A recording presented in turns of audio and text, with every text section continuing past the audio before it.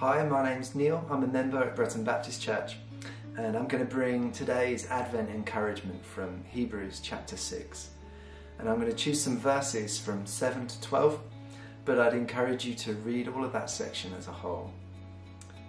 We start in verse 7. Land that drinks in the rain that frequently falls.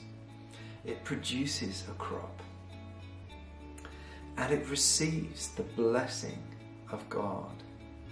And that's a beautiful picture, and we can think that it's about actual land and farming and agriculture, but it becomes clear that it's speaking about people. And this is a people who have a relationship with God through Jesus. And the rain is a picture of the presence of the Holy Spirit, the personal presence of God in our lives.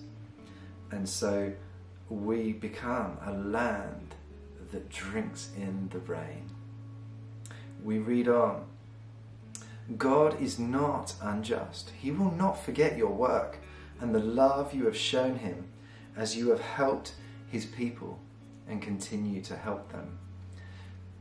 And there's an element here of a love which is to God, but which is also expressed to others.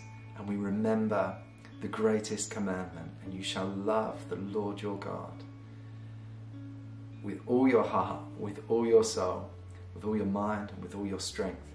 And you shall love your neighbour as yourself. So not only that, the encouragement continues. We want each of you to show this same diligence to the very end, so that what you hope for may be fully realised.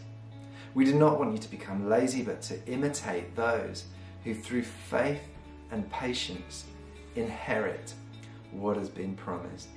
So there's a double encouragement here for us today. Those of us who have a relationship with God through Jesus, let's fix our eyes on our promise and our inheritance, which we are guaranteed in the future, our eternal life, living with God, and what a joyful, blessed life that's going to be. And to those, if there's anybody listening who doesn't have a relationship with God through Jesus, it is only a prayer away. Everybody is invited, everybody is welcome. Wherever you've been, whatever you've done, you can start a relationship with God through Jesus today, and you can receive this same blessed inheritance, eternal life, through faith in Jesus. So I pray that if you don't have a relationship with God, then start today. Amen.